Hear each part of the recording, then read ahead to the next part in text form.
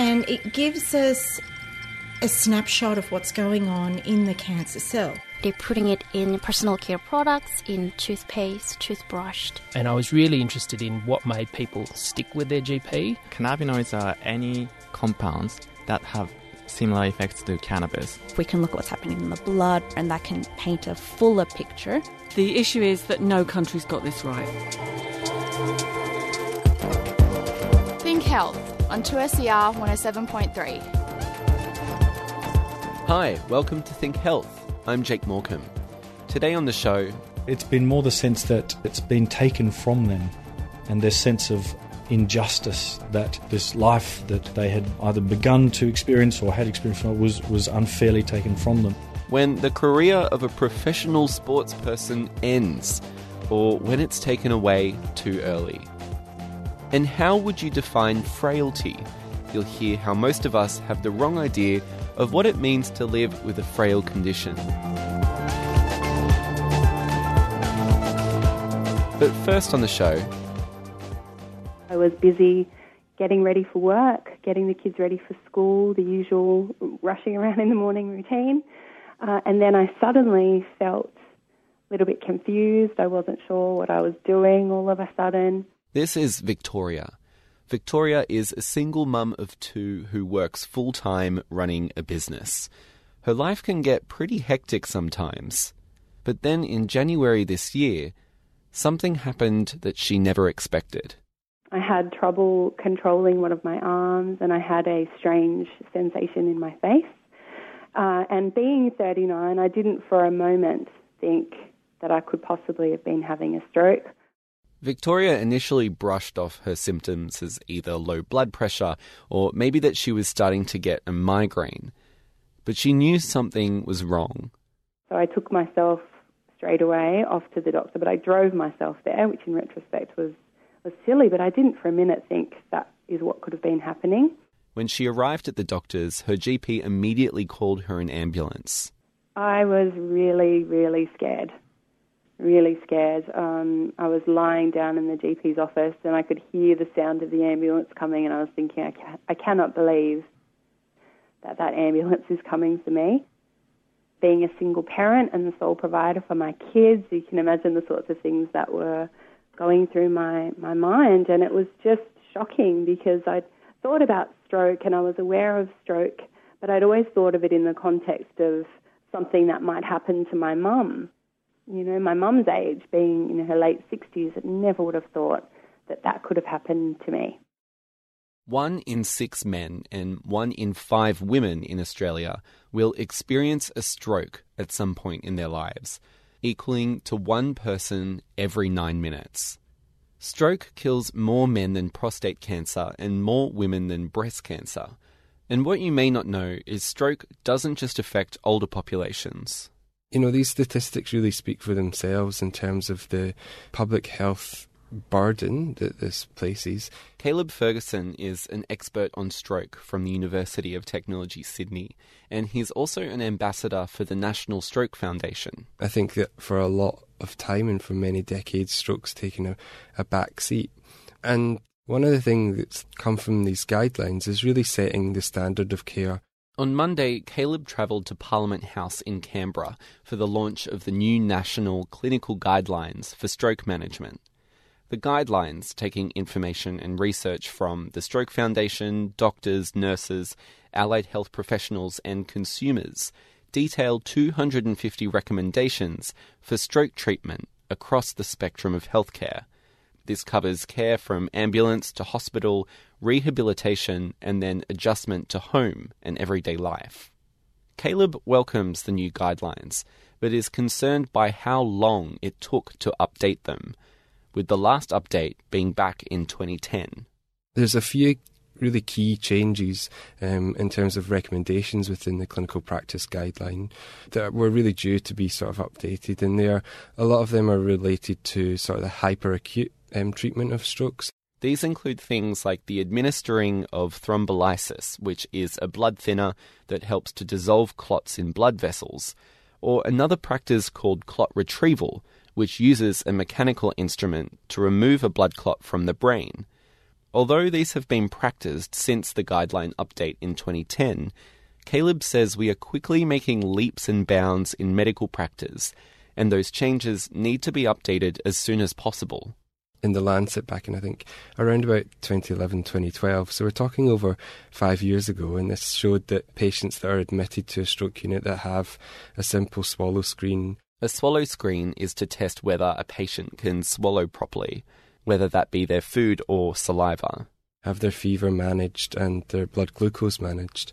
Do a lot better in terms of outcomes after stroke. So that's now taken, 5 years now for us to get this recommendation made in national clinical guidelines so that all of the clinicians that care for patients with acute stroke across the nation should really be practising in accordance to that high-level evidence.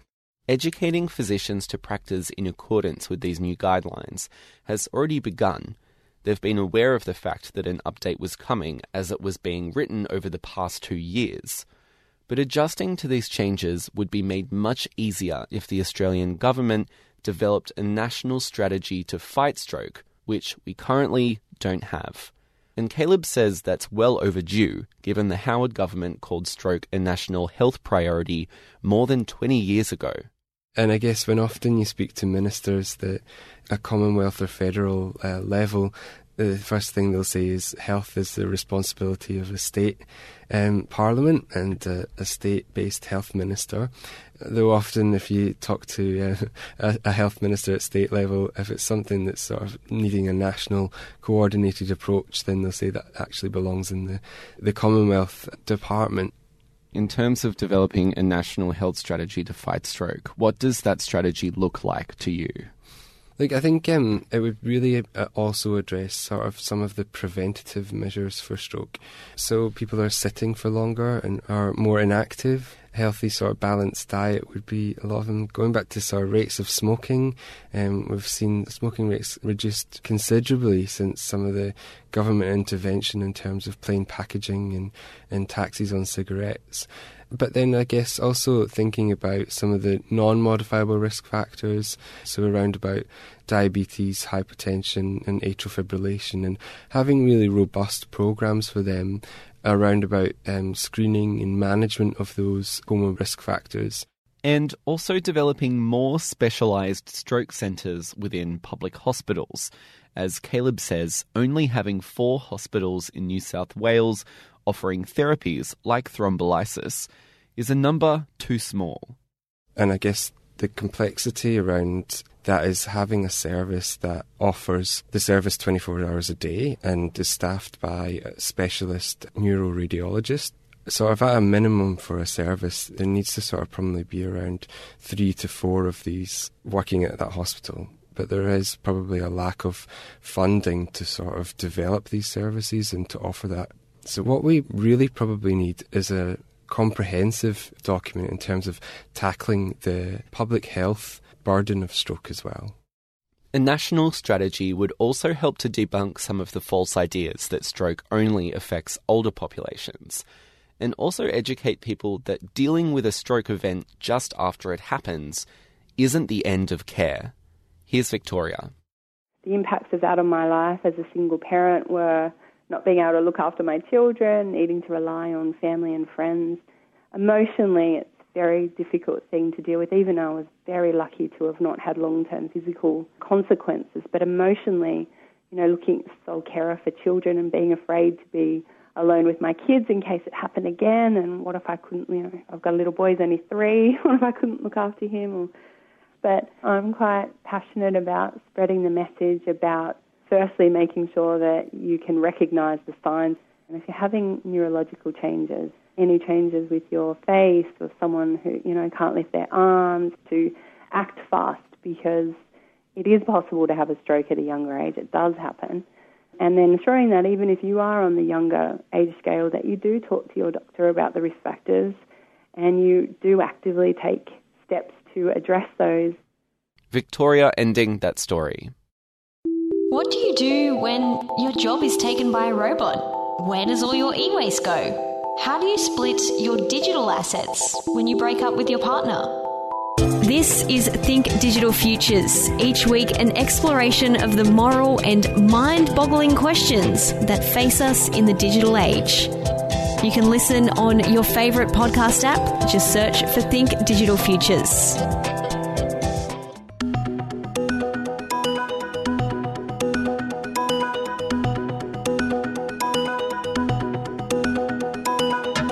You're listening to Think Health on 2SER. I'm Jake Morecambe. You watch them on the TV, you cheer or boo them at the stadium, and for many young kids, you look up to them. The life of a professional athlete is one of perseverance, hard work, glory, and often a loss. But what comes after you've played your last game or run your last race? An event held at the University of Technology Sydney called UTS Speaks Athletic Excellence is taking a closer look at what it takes to reach the top in the pro sporting world, and in one particular talk, making peace with the end of your career, which for some isn't always easy. I caught up with Toby Newton-John, who'll be speaking at the event. One of them, straight off the bat, is the idea that sport and competition, it's a very black and white outcome. You win or you lose. There can be an enormous investment in that dichotomous outcome. And of course, in life, things are rarely black and white like that. There are many more shades of grey and nuances than a simple win or lose kind of outcome. And that can be enormously psychologically damaging for somebody who's invested an enormous amount of themselves and their time and their energy in order to, in effect, lose, in order to effect fail. So the idea, even just from a starting point, that when you invest heavily in something which has a kind of a simplistic, if you like, outcome, doesn't necessarily set somebody up very well for managing the slings and arrows of normal adult life, where the nuances are far more subtle than you win or you lose. Say a professional athlete loses.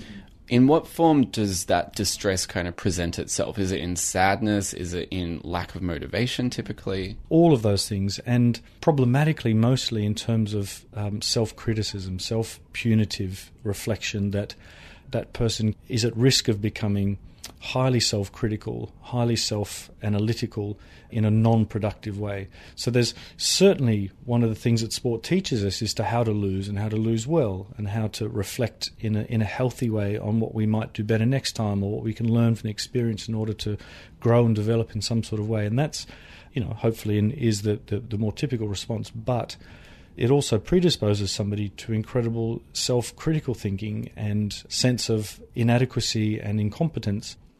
Taking this to the next step, when it comes to the end of a professional athlete's career, is that something that you typically prepare for?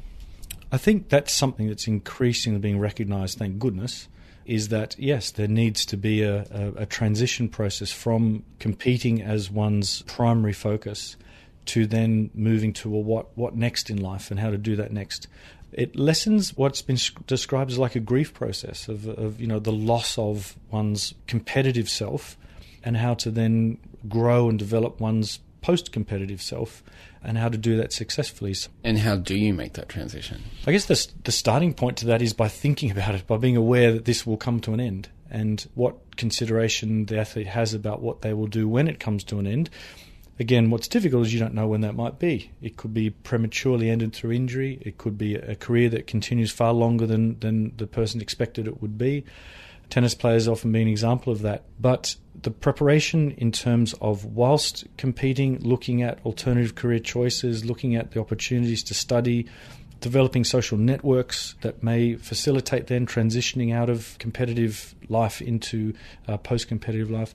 And so with a number of athletes that I've seen in the clinical context, one of their biggest psychological hurdles has been the ability to give up the expectation of themselves being able to compete. Their identity gets very, very fused with themselves as a competitor and somebody who's in that social circle, and their friendship groups and so on are all based around that. And if you're injured, you no longer are able to compete, your loss isn't just that you're no longer winning prizes or winning events. Your loss is much more profound than that. Do you see that some are eager to give it up? To be honest, not the ones that I've seen, no. It's been more the sense that it's been taken from them, and their sense of injustice that this occurred There's a real sense of unfairness that this life that they had either begun to experience or had experienced was unfairly taken from them. And that's, again, psychologically a really difficult place to be. How about even the psychology of being a professional athlete? There is so much that goes into that is physically strenuous, emotionally and mentally strenuous. How much do we craft them to get to that point only to take it away from them again? Yeah, that's a good point, and that's, I think, in many cases very true. To be a successful elite athlete, you have to have a number of those qualities already. I think they're not things that can be sort of developed without there already being a very strong sense of discipline, strong sense of organisation, being able to manage time and so on. But yes, it's one of the dilemmas I guess we're focusing on here, is that what works really well for you as an athlete can work very badly for you as a social being, as a co-worker in a team, that kind of thing, depending on the situation. And being a competitive athlete, even when you're in a team, but particularly if you're competing individually, is that you're very self-focused. You spend a great deal of your time and energy on yourself and maximising your capacity and your ability and so on. And whilst that's absolutely as it should be for the purposes of competing, obviously that's not ideal when it comes to other aspects of life. We may have touched on this, but how about taking away the other side, which is the 3 a.m. wake-up calls, jumping into the pool, jumping on the field, you having that strict timeline to be physical and keep your endurance and health up. If you take that away from someone, I know if I don't go for a run for 2 weeks, I feel a bit slumped. That must be a pretty rough transition too. Oh, for sure. There's very good evidence that exercise has important qualities for mood and, in fact, can be a treatment for depression in certain cases, a purely exercise-based intervention for depression. So, yes, flipping the other way around, if you take the exercise away, the propensity to have mood deteriorate, and it sort of taps into this thing about that's who I am. I'm an athlete, I compete. That's what my friends know of me. That's how I relate to people around that. And when that goes, either through injury or natural sort of aging and competitive, that can be very, very difficult for people to maintain. On the upside, a lot of elite athletes are by nature very disciplined and very, very good at time management, setting goals for themselves and so on. So being able to transition out of doing that for competition and doing it more for lifestyle and wellness factors, they often can make that transition through the natural discipline that they've already got. When we're looking at this transition period to help athletes, what support services are typically out there? In terms of general mental health, I suspect it's largely in society that we wait till things go wrong and then we intervene rather than looking more preventatively, and that's maybe an area that we could do better with. From my personal take on it is that in many ways professional athletes, and particularly looking at things like rugby league, rugby union, soccer, the big sports in this country, cricket, are actually leading the way in terms of destigmatising mental health. It feels to me that athletes in those fields are becoming increasingly confident to be able to talk about the difficulties that they have with mental health, and that slowly is becoming less and less stigmatised. And I was reading something the other day where there's a reference made to, well, the rugby league players can talk about it now, so it must be okay. So it feels to me like there are some positive changes happening when it comes to tough athletes don't cry kind of idea, and that's becoming more recognised that those tough athletes are also human beings and they're going to struggle like all of us struggle at times. Toby Newton-John, Senior Lecturer in Clinical Psychology at the University of Technology, Sydney. When you think of someone who is frail, you might have a pretty clear visual of who that person is. Perhaps an older person using a walking frame or a cane. But someone with a frail condition doesn't always mean that they're old. It might be because they have more serious health complications. Julie McDonough from the Faculty of Health at the University of Technology, Sydney, is looking at the link between heart failure and frailty, and says we still have a way to go when it comes to changing the common perception of a person with a frail condition. So frailty is defined as little resistance, but it's really a syndrome of increased vulnerability. So people that are frail are not as well equipped to be able to overcome stressor events like having an infection or having a fall. So if people that are frail have something like that happen to them, they're not able to overcome it as well as someone who's not frail. And even if they do overcome that event, then they don't really get back to their baseline of what they were before.